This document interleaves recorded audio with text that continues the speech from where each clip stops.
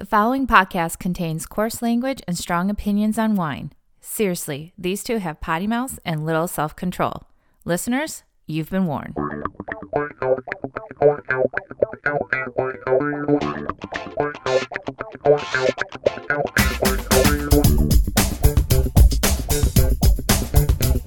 Live from our basement studios here in suburban Chicago, it's another edition of That Wine Pod. I'm Pete, and sitting across from me, the man who puts the Santa in Santa Barbara, Vino Mike. Hello, ho, ho, ho, everybody. I was trying to call you a saint, I think. Welcome to the show. You know, it's tough. I got to think of these things like as we go. It's not always the easiest. I'm really not that creative. I love it, man. It's all on the fly. This is a very unscripted show, as many of our longtime listeners know. But if you're just joining us for one of the first times, yeah, par for the course. Yeah, I mean, we both kind of lost our words in the last episode, so hopefully we found them for this one. I hope so too. That was back in winter, and now spring has sprung. Yeah, exactly. Well, man, I'm excited to have another spotlight on a female winemaker today. Yes. We're coming back to the USA. Woo! Going back to Cali. Oh, yeah. I don't think so. Yeah, we are. We're going back to Cali. Santa Barbara. Somebody who has got a very specific vision. Yeah. And has executed perfectly in my mind. It's funny, before we get into the detail of what this is, it's a really strong parallel to our last episode where we talked about Elena Fucci. One wine, one very strong vision, very honed in and focused. And this is the same case, but a completely different story, completely different grape. And yeah, different way of going about it. And not like somebody, generational ownership of land or anything. Somebody who's out there sourcing and really kind of honing in on a varietal versus an area, and then using that terroir to express that varietal in different ways. So anyway, why don't you let us in on the secret? All right, in that bottle today, which by the way, as we know from the last episode, we're back to the bottles, not the boxes. Yes, we are. We're now outside the box. We're inside the bottle? Inside the bottle. One of the two. Anyways. In that bottle today is none other than a wine label called A Tribute to Grace. And this is a Rosé of Grenache, vintage 2020, from the Santa Barbara Highland Vineyard. Am I saying that correctly? Santa Barbara Highlands Vineyard. So there's a vineyard called Santa Barbara Highlands. That's where this fruit comes from. But A Tribute to Grace, that's kind of the spotlight. That's the big deal here, and what we want to really hone in on. So the owner, entrepreneur, winemaker extraordinaire is Angela Osborne.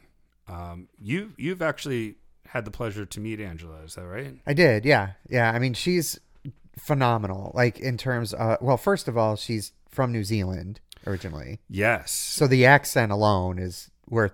Like I love those accents, right? Yes. Like I feel like they're more authoritative in whatever they're talking about. Okay. Just with the accent, right? Yeah.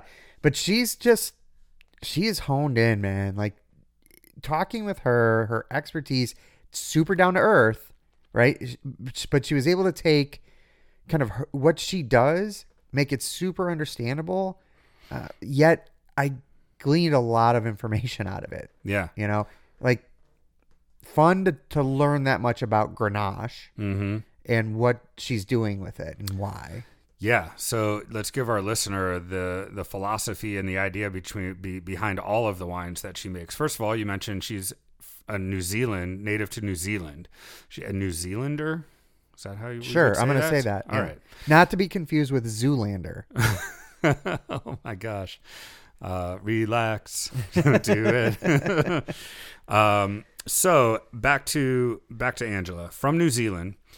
So I'd love to if I have the opportunity to meet her, I will ask her, like, what is the story? What led you to Grenache being your love in terms of wine and a wine grape to work with? But anyway, fast forward, that is her love and her passion, is the Grenache grape.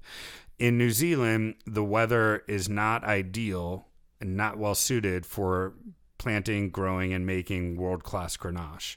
So, to my understanding, she traveled the world to, various major wine regions to look for a home to set up shop where she could follow her passion of making Grenache, great Grenache. And, lo and behold, it was California that drew her in the most. So I think it was around 2006 she set up shop in California. I'm not sure if her facilities are in Santa Barbara or Paso Robles, because she works with vineyards and fruit up and down the coast, and we'll get into that a little bit. But all she makes is Grenache. Everything she bottles is 100% Grenache and 100% single vineyard and farmed as close to, biodynamically as possible. I'm not sure if every single vineyard she works with is farmed biodynamically, but it's very important also in her philosophy to work with the land, work with Mother Nature, leave that small carbon footprint, etc. And, this isn't large production wine either. But being that she is in California, I think our listeners can probably track some bottles down.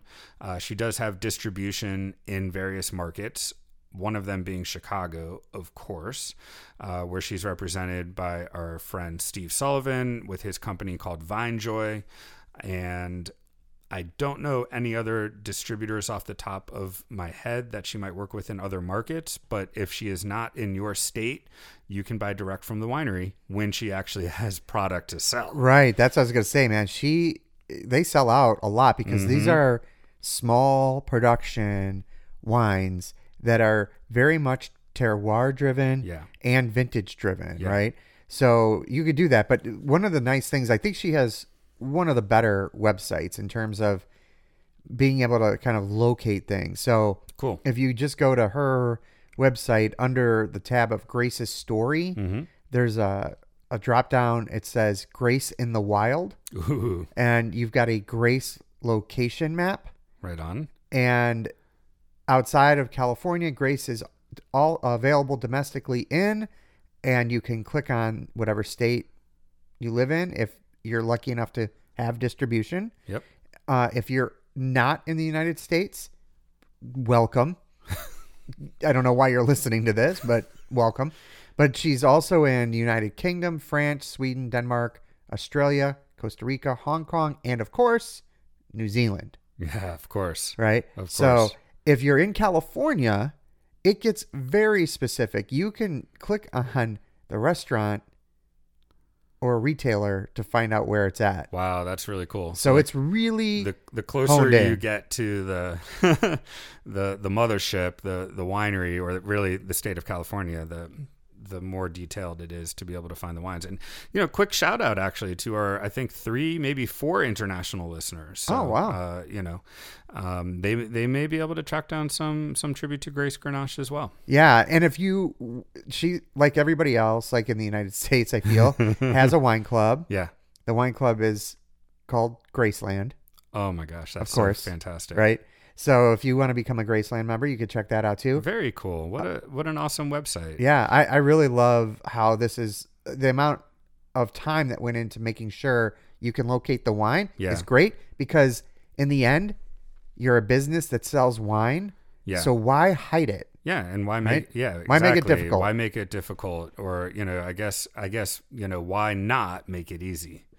So one thing you mentioned there was the story of Grace. So this wine, this label is, her winery is called A Tribute to Grace.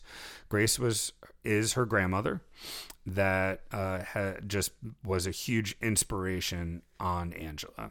So she named the winery after her. It's a beautiful tribute right on the label, to Grace, and it's just that simple. So here's a woman that, man, just followed her passion all the way. I have no idea the bumps and roadblocks she had to go through to get to the point that she's at now. And then even right now, working with small production, single vineyards, and being able to, pump this stuff out year after year, especially right now with, all the challenges logistically and shortages, or whatever, like winemaker, challenges that winemakers are facing today. Kudos. Yeah. And the label has that double meaning too. What's that? It also is about her favorite human attribute, which is grace. Grace, of course. Yes. So it encapsulates. She's trying to encapsulate grace and small g and grace capital G within each bottle, right? Which is cool. I mean, that's a really ambitious goal. Yeah. That she's out there to meet. And on top of that, the wines are phenomenal. Yeah, the wines are phenomenal. So the wine in our glass today, just to remind everybody, is 2020 Rosé of Grenache. The 2021 has been bottled. It is probably shipped out, I'm guessing, to the club. I think maybe some markets might be starting to see it. We'll have to, hey, Steve, we're hitting you up, man. We're got to get my 21 Grace, but we got the 2020 in the glass, bro. And I made the decision to not drink one of these to save for next year. Wow. And there you go. Reaping the rewards. I think this is a rosé that, and forget, like, I'm sure this is going to be delicious next year also with 2 years of age on it. But this is the type of rosé, like a great rosé from Bandol, or one of the great rosés of southern France, that you can actually put down in the cellar and wait for a year or two, buy yourself 2, 3, 4, 12, 24 bottles, whatever you can do, and lace them down and drink some this summer, but make sure you save some for next summer. And if you bought enough, let it go for another year. Cause this is starting to enter its prime right now. And full disclosure here for our audience, we got the Coravin here. We poured ourselves a taste because I want to save this bottle for, a little bit deeper into rosé season here in the summer, and pop it open and drink it with, I love rosé with my grilled sausages and grilled veggies and stuff. Yeah, I'm with you. I'm shocked at how vibrant this wine is. So beautiful at this point, man. right? So it's got, and there's and floral, and minerally though. That right? minerality is what the minerality and grip are what got me. There's a little bit of grip to this for a rosé, which makes it way more interesting. Yeah, it's not overwhelming, but you've got this kind of gorgeous stone fruit and a little bit of like red apple skin that kind of gives you that grip, and then you get this clean minerality coming behind it. And I get as it kind of is set, I get like honeydew melon. Yeah. A lot of it. Right just kind of cascading across. I gotta put some on my palate after you just said that. Yeah. It's one of my, wow. I'm sad that the bottles that I bought, I just drank, cause I think it's never too late to start. It was great. Fresher, right? Yeah. It was fantastic. Yeah. But the complexity that it's gained in bottle, it's pretty amazing. I would almost treat this like a lighter red versus a rosé. Yeah. I think it could go maybe 3 years or so. Yeah. From vintage date. For sure. I think so too, man. And, we'll try to put a Maybe picture even 4. on social, but this is, really classic pale, salmon skin color rosé. Like, it is not, there's no deepness or overt ripeness, which you might expect when you're like, oh, I have a rosé of Grenache from California. You're like ready for this like watermelon, super candied, ripe bomb. That this is way more refined. Now, one thing we say on the show quite often is quality of fruit. you don't make a great wine waving your magic wand, but that's why you failed out of wine school, I think, right, Pete? It is. It's exactly why I did. I was not welcome back. So you need great fruit to make great wine. And what's really special to me about this rosé that I really want to make a big point of, because so many producers will make a rosé, they'll just use extra fruit from what they're making out of their red wine, right? And make some rosé on the side, right? This is actually a specific row of vines within the Santa Barbara Highlands vineyard. So this is not her vineyard, to my knowledge. She doesn't own the vineyard or anything. Other producers make wine from this vineyard also. But the vines that she has in the vineyard, she controls everything. The farming, again, biodynamics, making the best possible grapes that she can. And all of it is dedicated solely for this rosé. So to me, I can't think of many other wines, rosé wines, that are from this like specific and small of vineyard, like very particular rows of a small vineyard. I don't know, was there production on the website? I know that most of these wines are not huge. I mean, she has the bottle number on here, right? 8,219. So when you're labeling like each individual bottle, it can't be that much. What else is on here? 12.1% ABV.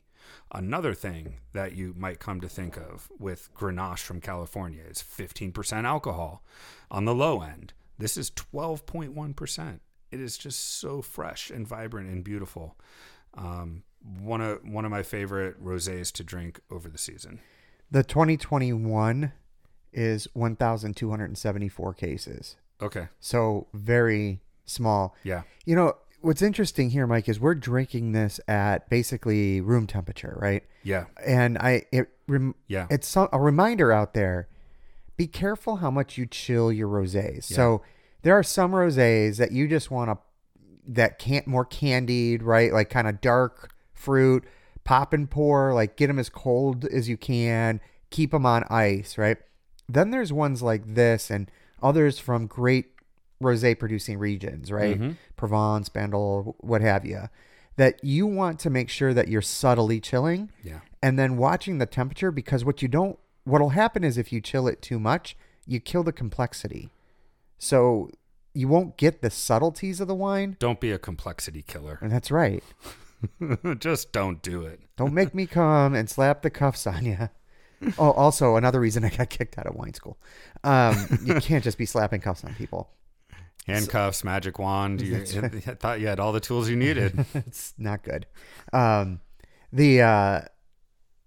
seriously, in terms of rosé, yeah, I'm careful how much I chill them, just because of enjoyment level. And you may find that like you want this at barely cellar temperature. Yeah. Versus something that has just been kept cold all day. Not that this bottle is going to last that long. Right. It's such a great point, and I'm so glad you brought that up because it was really not in the front of my mind to talk about that. But for the show today, I had this in my wine fridge, just a small wine fridge in the corner of my dining room at 55 degrees.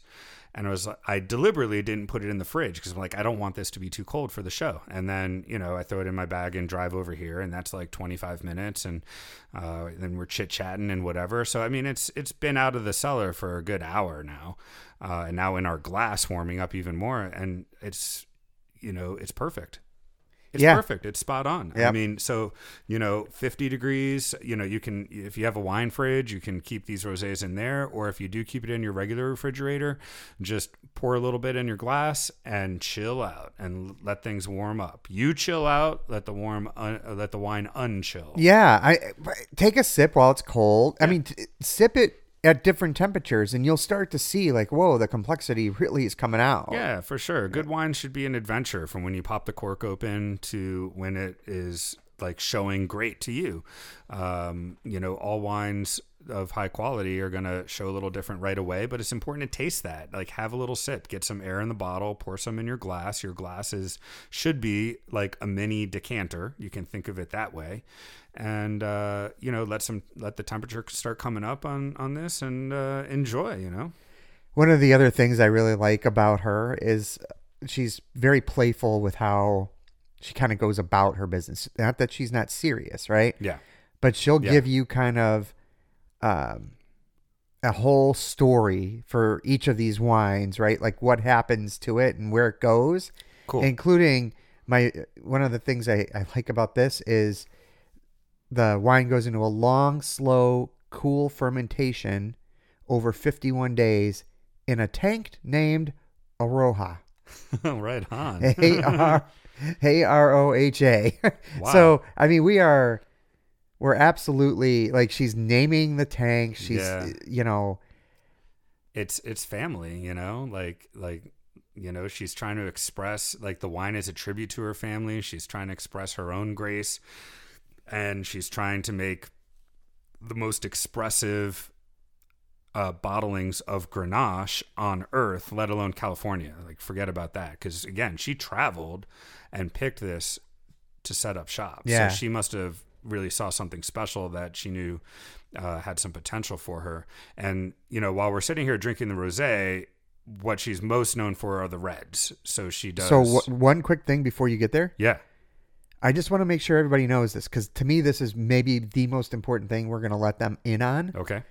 She makes magnums of this wine. Oh, shit. That's right. Magnums of the rosé. Find the big bottle. Yes. And just get as many as you can get your hands on. Yeah, if you can get your hands on the mags. Oh, especially like... Sorry to interrupt, but I think that's critical information, because bigger bottles, more fun. Yes, absolutely. Thanks for bringing our listeners in on that little secret. Yes. I'm sure that production is pretty small. So, but... we don't have the reds to taste today, but she does, like 7, 8, 9, whatever the count is, red wines, all from different vineyards. And these different vineyards are in different parts of California. There's one that's up in Santa Cruz. There's some in Paso Robles, Santa Barbara. So I have had the opportunity to taste all of these side by side. And dude, that is an absolute mind-blowing roller coaster ride, because it's all 100% Grenache, but those wines could not be different. And in the hands of Angela, who's trying to make really expressive Grenache, it's such an awesome treat, such an awesome journey, and it would be a lot of fun for our listeners to try to collect all of the different vineyards and do some side-by-side tastings, because it's so cool. And now there's nothing wrong with the opposite style that maybe California Grenache is known for, which is really ripe, powerful, full-bodied, like Herman Story comes to mind. But those are still very elegant wines. They're not overly oaked, but they're completely different than what Angela Osborne is doing. Absolutely. Dude, I mean, she's fantastic, and she's got a new. So she finally went outside of Grenache. Oh, got a new wine? Well, she's doing cans. Oh, Citizen Can. That's awesome. There's like sign me up. Sauvignon Blanc, a rosé of Grenache, and then a sparkling Tempranillo. Oh, cool.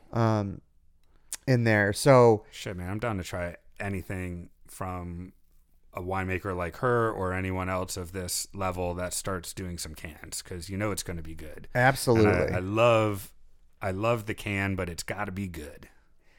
Absolutely. I mean, and she's gonna nail this, right? Yeah. I mean, and it's a great name, right? Yeah, Citizen Can. Citizen Can. Hell yeah, awesome. Little play on that Citizen Can. Fun. Another thing we'll have to ask Steve. Yeah, maybe we'll follow up on social here, where like, hey, these are in the Chicago market or not, or whatever the deal is. We'll try to get the inside scoop, the 411 on the Osborne wines. Well, I mean, and she's got an SB going, which is New Zealand's, big claim to fame in the wine world, right? So sounds like she's getting greedy a little bit. I don't know. No, that's cool. SB, and speaking of another female winemaker, Vaya Esch, we referenced Herman's Story, which is Russell Frum, his wife, Vaya Frum, formerly before being married to him, Vaya Esch, is another superstar female producer in this region in Paso Robles. Desperada. Her label Desperada, which we have talked about before. I don't know if we've tasted a Desperada wine on this show, man. So I've got a fragment Sauvignon Blanc. That's what it reminded me of when you said Sauvignon Blanc. I'm like, if it's anything like Valla's fragment Sauvignon Blanc, sign me up, because that thing is killer. It is. It's so much different, right? Because it's an oaked kind of Sauvignon Blanc, like a bigger, richer style, right? But still super refreshing and big acidity. But I've had one like laying down, like I want to say it might be a 17 or something. I've had laying down that I was looking forward to popping this year, because it's a little age on it. But it's just probably about ready. Yeah. I just thought it could be. And then just kind of thinking through some of the great wines that I've got sitting there and have enjoyed over the years, and how many female winemakers in California there really are that I totally admire. I mean, I think we've brought up Kathy Corison on the show before. Yeah. I mean, I don't know. To me, she's like pinnacle. Such like a pioneer, just, gender aside, man, just that name is really huge and really important. But, being a pioneer of Napa Valley wines, coming up in the time where it definitely was male dominant, I'm sure she had her fair share of obstacles to overcome and roadblocks. But Corison, of course, huge name. Yeah. Any female winemaker? Heidi Barrett. Got kind of front and center. What now? Winemaker for Screaming Eagle. Yeah, I mean, Heidi's claim to fame is making Screaming Eagle basically from nothing into the biggest cult wine in the United States. Yeah. So speaking also Sauvignon Blanc, Mary Edwards. Oh, Mary Edwards, great Sauvignon Blancs and Pinot Noir. Catherine Hall. Oh yeah, another big name, former ambassador to Austria, I believe, for the United States. Yeah. So many, dude. Yeah. Well, now, so I wish we could taste them all. Like, Right. After, so The Prisoner, right? So after Dave Finney came Jen Bellows, if that's how you say that last name. I don't know if it's Bellows or Bellows. Beloz. Right. Correct. Her husband was a former Vin Chicago employee back in the day, who makes some great wine in and of himself. But back to the women. But The Prisoner stayed in a woman's hands. Yeah, when it went over to Augustin Huneeus's empire at the time, and he created Prisoner Wine Company, Jen led that project and created some new wines under the label, which, by the way, go back to our Prisoner episode if you're new or haven't caught that. That was a really fun episode to really get in detail of this wine. And it stayed with a woman. Now Chrissy Whitman makes it. Because now it's with Constellation brand. Right? So Christy Whitman. Oh, who else? That just reminded me, not Whitman, but Inman. Kathleen Inman. Kathleen Inman. Yeah. So, I mean, it's like, we're not going to just sit here and give you a list, right? But the point being it's not prevalent enough. Yeah. I'm not saying that there's equality, but there's greatness here that you can go find. And, like the first one we mentioned, if you've never had a Corison wine, go find some Corison Cabernet and just be ready to be transported to a different place in time. Like the way that she crafts wine is just amazing, right? If without people like her, right, I'm not sure Angela Osborne picks California someday, right, to do basically an experiment with Grenache around the entire state, right? So you've got to have people that kind of break that glass ceiling, and you start inviting more in. But just think about who you're drinking every once in a while. I have not had many bottles, but the ones that I've tasted are so imprinted like on my palate. I mean, I could see the label in my mind. I can feel the wine still. not many wines leave that kind of impression on you. Like the texture of those wines, I mean, those are silky. Those Absolutely. are like the definition of caressing your palate. And that's like the benchmark. They're just, you're transported to another time. You're transported to another, sense of place of where you're at right there emotionally, or, the feeling that wine gives you.